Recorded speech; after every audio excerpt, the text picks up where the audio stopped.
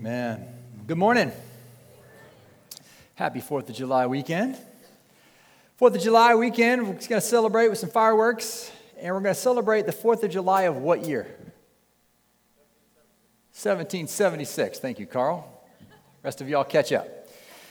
We celebrate the 4th of July of 1776. It was the Declaration of Independence, right? Nothing changed that day. Like, other than we said that we're going to do our own thing, right? Which we knew would incite a ongoing war with Britain. But it wasn't until what year that the war was actually concluded? 1783. Go to Carl with all your dates. 1783. 7 years later until our independence was actually won, and then the things went in motion to form this country that we now live in, and we get to celebrate almost 250 years later. The last couple of weeks, our family took a road trip. My son had a baseball tournament up in New York, and we were hitting some different spots along the way to break up the drive and saw some really cool, some historical places just in the history of our country. And coming back, we swung through D.C., and if you want to know, if you go through D.C. in June, I can guarantee you of two things. It's going to be hot, and you're going to walk a lot. And when you have 3 kids, when you get to all these historical locations and these things that are really awesome, you kind of get looks like this. Cool. So as we're going through our day, we're seeing all these things, really neat, having fun. We get to later in the day, and we need air conditioning, right? So we get into the Smithsonian Museums, the Smithsonian Museum of American History. We walk in there, there's a lot of cool stuff in there. They also have really good air conditioning.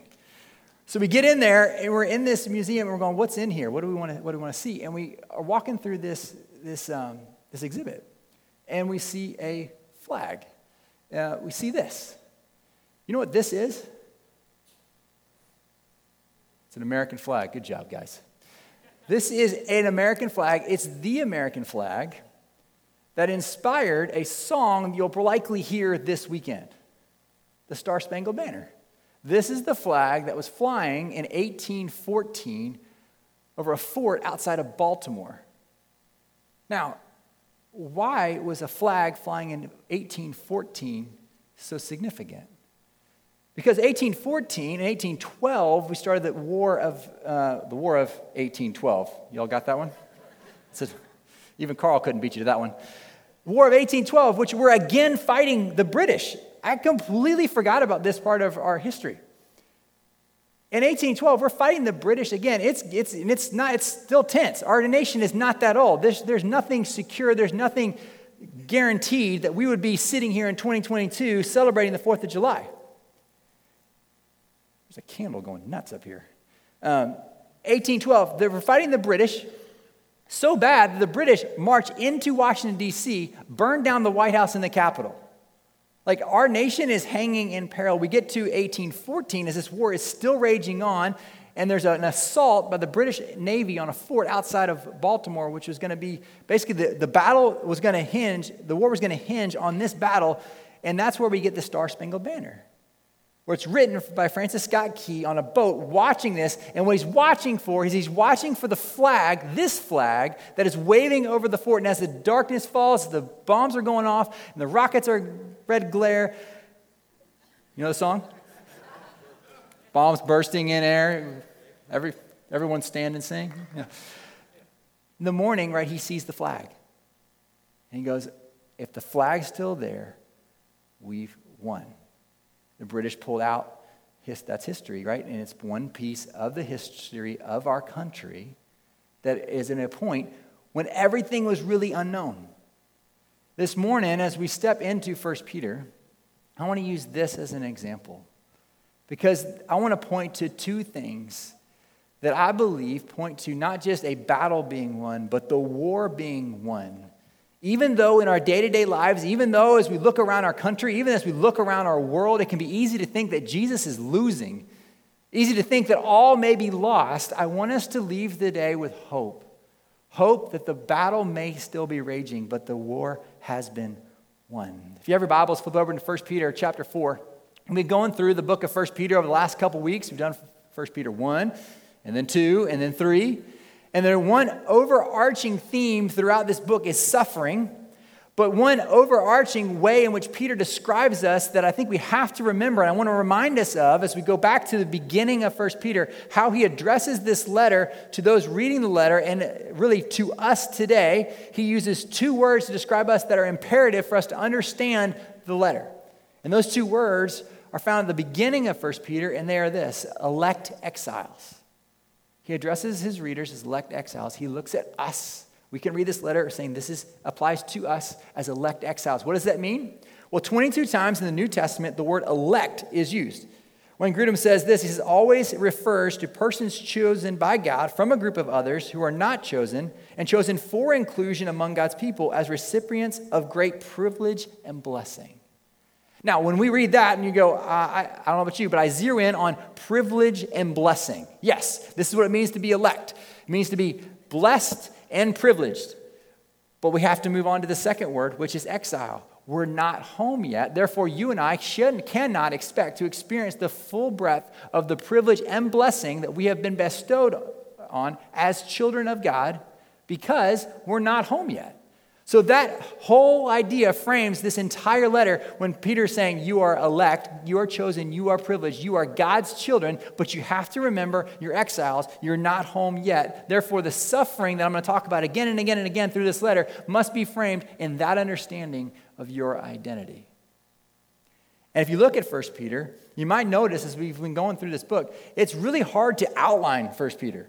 Because Peter's like all over the place. There's passion, there's excitement, there's energy, there's urgency as he's bouncing all over the place in different ways, essentially to continue to hammer home the point that your suffering is not in vain and our God is still in control. So today we step into chapter 4. We step into chapter 4, and Peter's going to build off what he has just talked about in chapter 3 when he's talked again about Christ's suffering. He doesn't ever talk about our suffering alone in 1 Peter without being connected to Christ's suffering. Because Christ suffered, you and I can expect to suffering, and suffering is therefore normal and should be expected. This morning, I want to point to three things that Peter urges us to not forget. Three things that Peter wants us to remember. In 1 Peter 4, verse 1, it says this: Since therefore Christ suffered in the flesh, arm yourselves with the same way of thinking. For whoever has suffered in the flesh has ceased from sin, so as to live for the rest of time in the flesh, no longer for human passions, but for the will of God. Peter gives us an encouragement here. He tells us to do something. You see it? He says, arm yourselves with the same way of thinking. Essentially, he's saying, arm your minds. Arm your minds with the same way of thinking as what? As Christ. Christ suffered, and he wants you to arm yourselves with the same way of thinking, the same mind of Christ. Paul in Philippians 2 talks about us wanting to have the same mind of Christ. Several references to understanding that the way of Jesus' thinking, how he processed, how he responded, was an example for us to follow in our lives today. You see, when we think about arming, we think about a couple things. We think, one, it's active. You have to do it. And second, it's in preparation for what you expect to encounter. You don't arm yourself to go to a picnic, to go to dinner. You arm yourself because you're going into conflict. And in this way, Peter is saying, arm your minds because what is happening, one of the greatest battlefields you will encounter, is not outside of you, it's actually inside of you. You see, we recognize this in a lot of different areas of our life, specifically when it comes to athletics. Part of our trip in being up in New York, we got to visit the Cooperstown Hall of Fame, the MLB Hall of Fame. And as you walk through there, any Hall of Fame, any sport that you love, what you recognize is that in baseball especially, Hall of Famers succeed, actually Hall of Famers fail about 70% of the time. What we recognize is that there is an incredible need for the right mindset in order to be successful at any sport. Because you can know exactly what you are going to do. You can know exactly what you expect to do. You can know exactly what the play is. You can know exactly what you're trying to do. But the reality is, it's never going to go as planned. What we recognize when we see the greats of any sport is that there was a physical ability to perform, but there was also a mental preparation and strength that allowed them to perform at the highest level in the most meaningful moments. Here, Peter is saying, hey, I want you to arm your mind, because the mental focus, having an active mindset, seeking to have the mind of Christ, is one of the most important things you can do if you want to live the Christian life. Yes, there's a whole lot of things that you can do, but I want to start with how you think. And out of that will flow what you do, which we'll see him get to in just a moment. Peter was with Jesus for 3 years. He was watching, he was observing, he was learning what Jesus was doing, and he got to see how Jesus was thinking, how his mental mindset allowed him to do exactly what he called his followers to do. We see this because in 1 Peter 2, jumping back 2 chapters, he explains this exactly. 1 Peter 2, verse 21, it says, to this you have been called, because Christ also suffered for you, leaving you an example. What example did Jesus leave? So that you might follow in his steps. He committed no sin, neither was deceit found in his mouth. Here's his example. When he was reviled, he did not revile in return. When he suffered, he did not threaten, but continued entrusting himself to him who judges justly. He himself bore our sins in his body on the tree, that we might die to sin and live to righteousness. By his wounds you have been healed.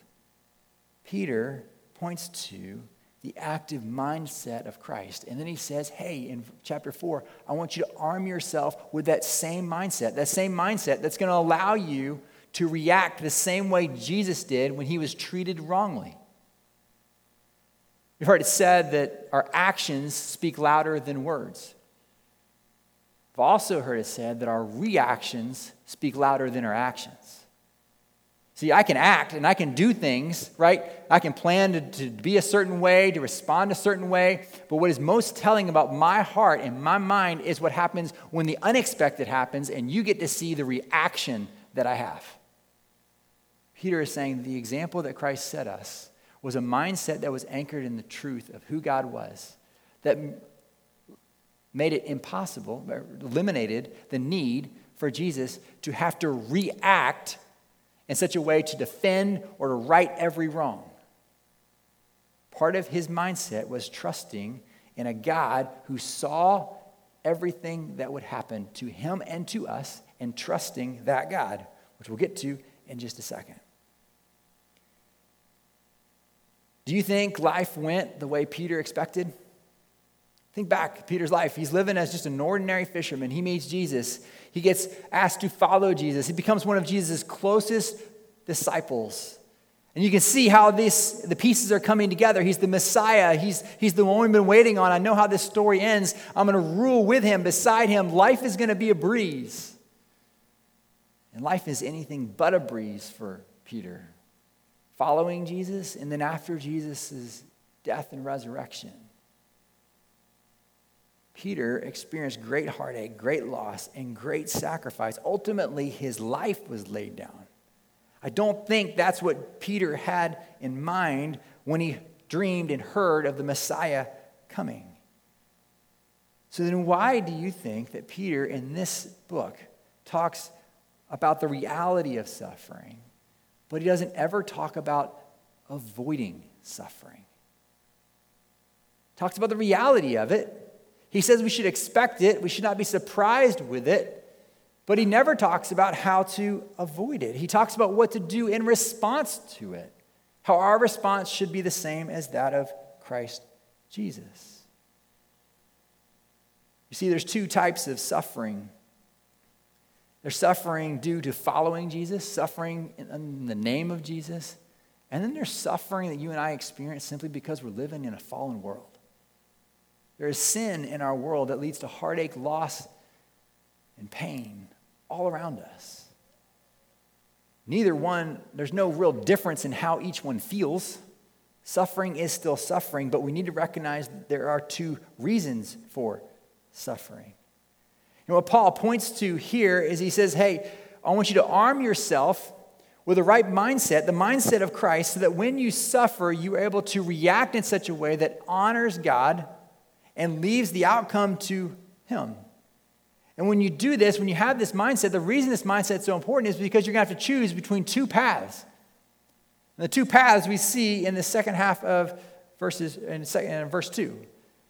It says, so as to live for the rest of time in the flesh, no longer for human passions, but for the will of God.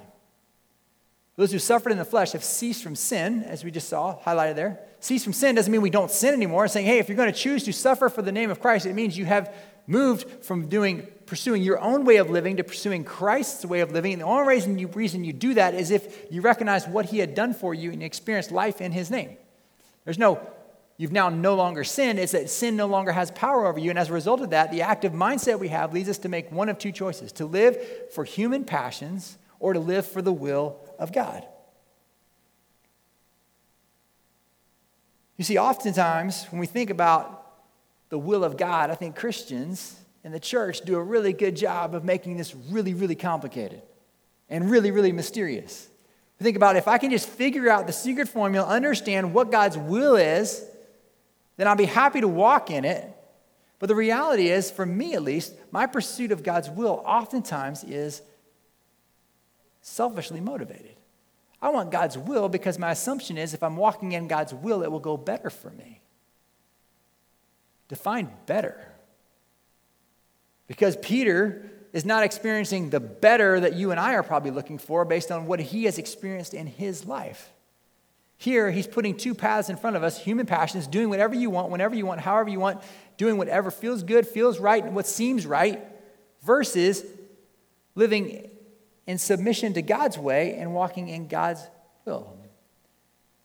You see, the will of God can become complicated when we're seeking something that's more comfortable, something that's easier, something that's more blessing-oriented.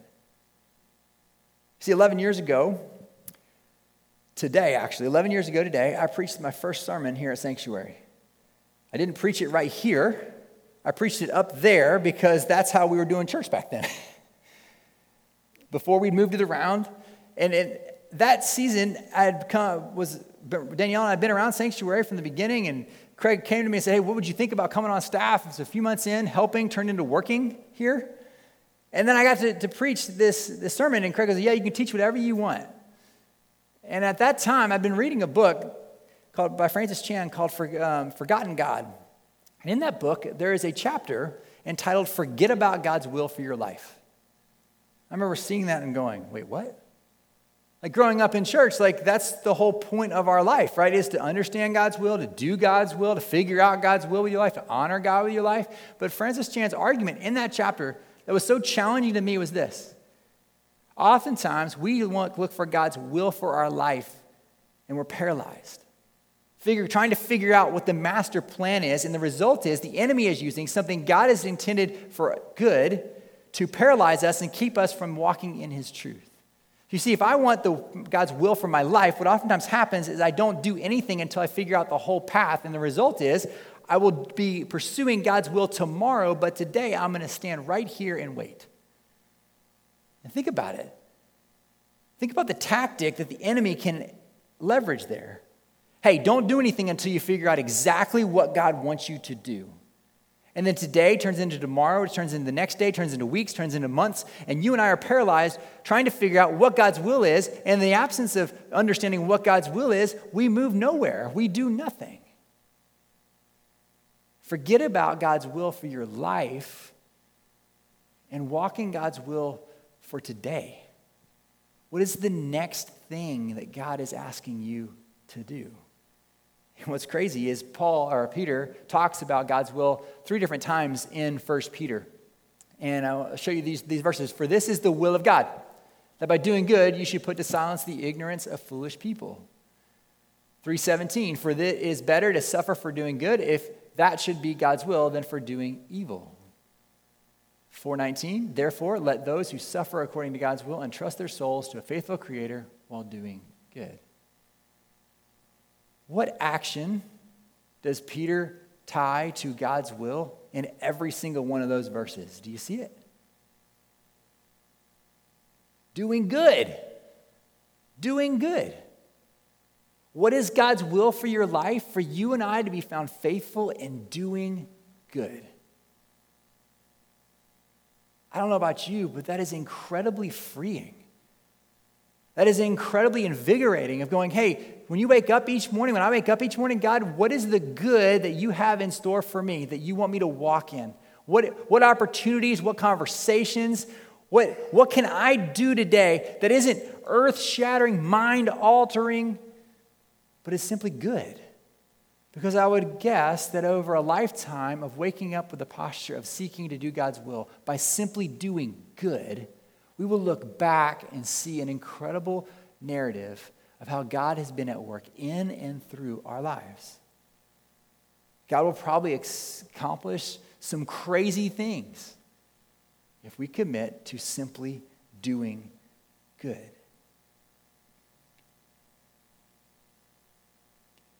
So Peter challenges us, don't forget to arm your minds, because in the midst of suffering, recognizing that God is at work takes an incredible mental focus. At the same time, it also helps us to identify the paths in front of us of human passions and God's will, and allows us to choose to do good in walking out his will on a daily basis. The second thing I want to point to that Peter encourages us to not forget. He says, don't forget the just judge. This life doesn't seem fair. You may be doing the right things. You may be saying the right things. You may be honoring God. You may be doing good. You may be walking in God's will. You may be trusting him, and it just seems like nothing seems to work out right. Those who do wrong seem to get away with it. Those who do right seem to be punished.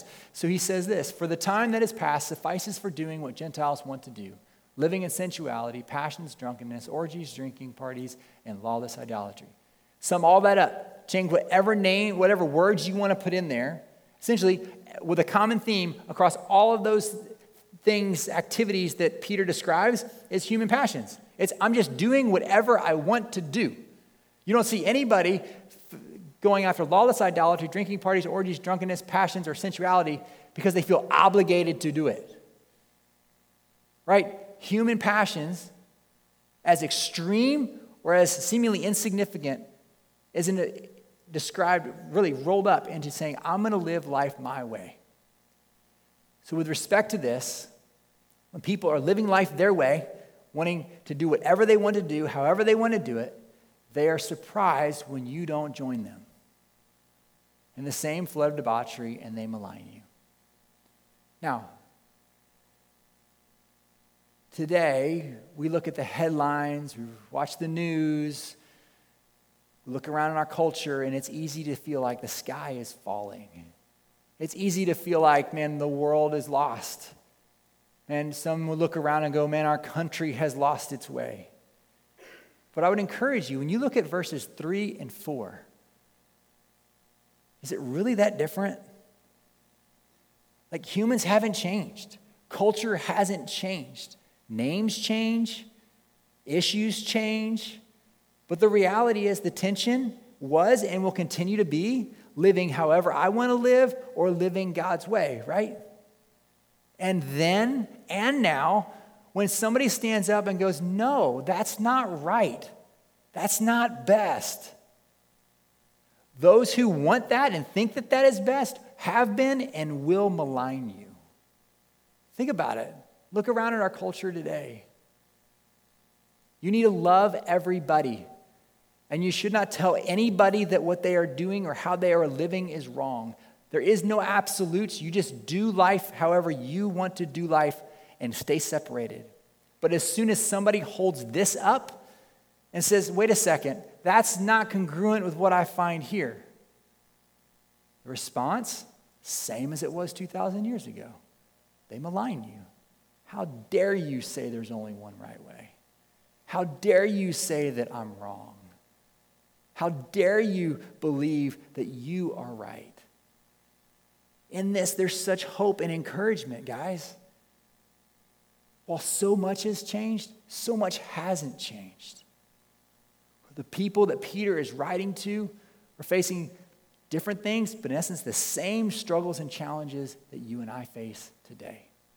When we choose to associate with Jesus Christ, and when we say that there is a God and a way and a designer to life, the result has been and will be that you will be maligned. But what's the encouragement? Verse 5, but they will give an account to him as ready to judge the living and the dead.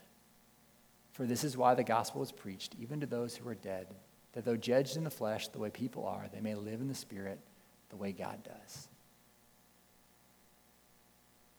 Peter's saying, remember, there's a judge. If you remember back to chapter 2, we read earlier, Jesus entrusted himself to one who judges justly.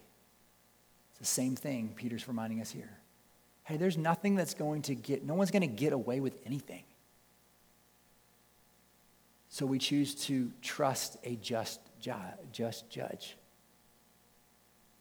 And guys, for those who malign believers, those who persecute believers, there's one of two outcomes. Through the persecution, they will see how Christians handle that suffering, and they will be drawn to Jesus and will therefore glorify God by becoming believers because of the witness that they see in front of them. Or they continue to deny Christ and they will be judged eternally. You and I can give up the weight of needing to right wrongs when we entrust ourselves to a just judge and when we remember that there is a just judge, which is why arming our minds, having an active mindset, is connected to remembering that there's a just judge. So then Peter goes on. He says, don't forget to arm your minds. Don't forget the just judge. And thirdly, he says, don't forget to check the clock. 4:7 says, the end of all things is at hand. Therefore, be self-controlled and sober-minded for the sake of your prayers. The end of all things is at hand. If you watch any game, the end of the game is a little different than the beginning of the game, isn't it? If you're watching a basketball game and there's a certain number of seconds left on the clock, everyone's watching the clock and they're watching the game. They're knowing the clock will dictate how the game is played. I can't sit down in the middle of the summer and watch a Braves game from start to finish on TV. But when we get to October, this last October, man, I was hanging on every single pitch. Why? Because the end was near. Everything was more significant. Everything seemed to mean more. Peter's saying the end of all things is at hand. Therefore, be self-controlled and sober-minded. Self-controlled and sober-minded for the sake of your prayers. You want to be alert. You want to have an active mindset. You want to be aware of what's happening around you so you can, for the sake of your prayers. Why? Because prayer is our lifeline to God that will help us with our active mindset, trusting him as our judge, and helping us choose the right way to live. Now, I have to smile when I read this verse because can you remember a time when Peter was asked to pray and he maybe wasn't so self-controlled or sober-minded? What about the garden? He didn't know that the end of all things, end of his time with Jesus was that close. But in that moment, Jesus says, hey, Peter, would you keep watch and pray? And he falls asleep. And I've got to believe a couple years later, he remembers that time and he's going, hey, therefore be self-controlled and sober-minded for the sake of your prayers. Be alert. Be aware of what is going on because the clock is ticking. End of all things is near. Now, in these days, you look around and a bunch of people wring their hands and are going, the end is coming, the end is coming, the end is coming. And I can assure you quite confidently that we are closer to the return of Jesus today than we have ever been before. And it will be true tomorrow too. I don't know when, and I don't know how. But what I know is that he's coming. And in the New Testament, there's two ages. There's the before Jesus, and then there's the age after Jesus. We're in the last ages because Jesus has come and we are awaiting his return. And so in the midst of awaiting his return, because the end of all things is near, we need to be found faithful in doing the good that is the will of God, as Peter has challenged us. See, in light of the three things that Peter has encouraged us not to forget, we arm our minds, we trust a just judge, and we check the ticking clock. This is what I love. He gives us some dramatically simple direction. At the end of a game, the end of a basketball game, if your team's down 1 and they inbound the ball with 10 seconds left, they're going to do exactly what they've been doing the whole game. They're going to try to score, right? Nothing changes. Even though everything seems more significant, that shot is no different than all of the other shots. And here, in light of all things, the end of all things being near, Peter encourages us to go back to the basics and do something revolutionarily simple. Verse 8, above all, keep loving one another earnestly, since love covers a multitude of sins. Show hospitality to one another without grumbling. As each has received a gift, use it to serve one another as good stewards of God's varied grace. Whoever speaks is one who speaks oracles of God. Whoever serves is one who serves by the strength that God supplies, in order that in everything God may be glorified through Jesus Christ. To him belong glory and dominion forever and ever. Amen. He's just gone through this whole thing about suffering, having the mind of Christ, a just judge, and the end of all things is near. And so what does he encourage us to do? Love one another. Show hospitality to one another. Serve one another with the gifts that God has given you. We just talked about the Holy Spirit in Romans chapter 8 in the spring. Here, he basically breaks down these gifts into two categories, speaking and serving. He encourages everyone to love, everyone to show hospitality, and he encourages those who have gifts of speaking to speak, and those who have gifts of serving to serve. I love the simplicity of it, right? Hey, if you're good at serving, serve. If you're good at speaking, speak. Use the gifts that God's given you. Guess what? It's not your job to win the war. It's your job to be obedient in who God has called you to be. And the greatest way to experience and walk in the will of God is to be found faithful in doing good. What does doing good look like? Loving others, showing hospitality, speaking and serving. Just be you. You might go, well, that's not enough. Well, what's the alternative? In the face of suffering, this is not like they're on vacation and he's going, hey, by the way, why don't you guys have a meal together? Why don't you all love each other? Saying, hey, in the face of suffering, be found faithful in doing good. What does doing good look like? It's right here, and it's surprisingly simple. For us as a faith family, I think there's a call here. There's a challenge here. There's an invitation here.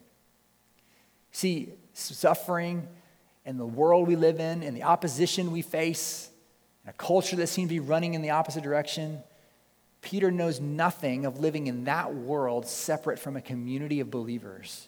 He knows nothing of trying to change the world out there without operating in a Christ-like manner in here, which means serving one another, loving one another here, using your gifts here.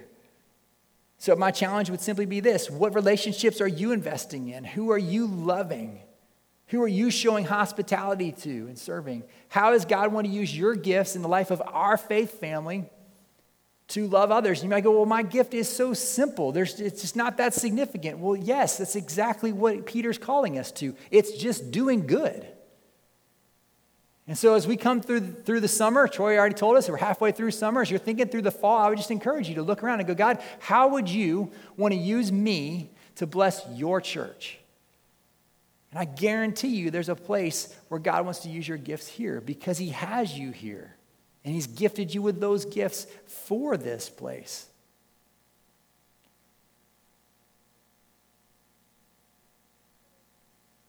Peter ends chapter 4 really with a declaration.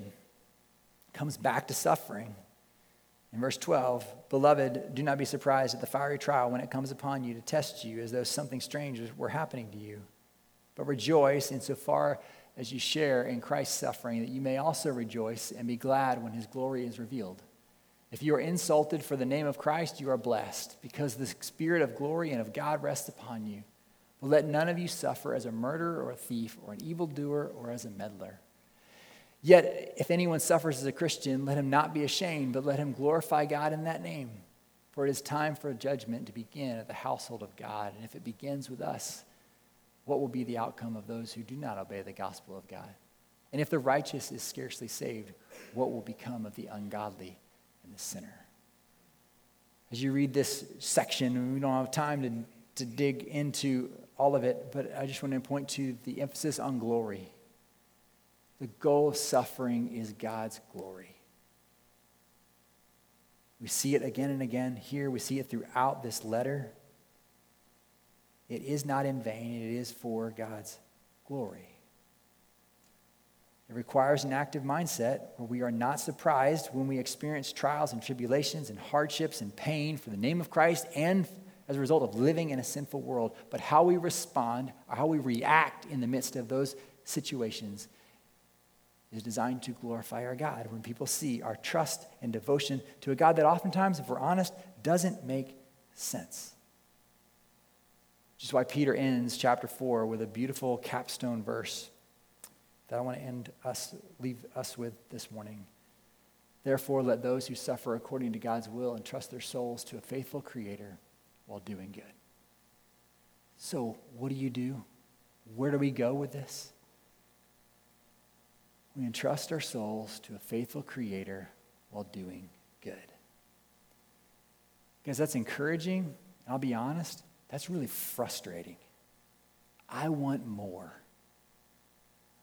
I don't want to have to trust you, God. I don't want to trust my soul to you while I'm experiencing suffering and hardships and challenges and difficulties. I want you to fix it. I want you to eliminate it. I want you to change it.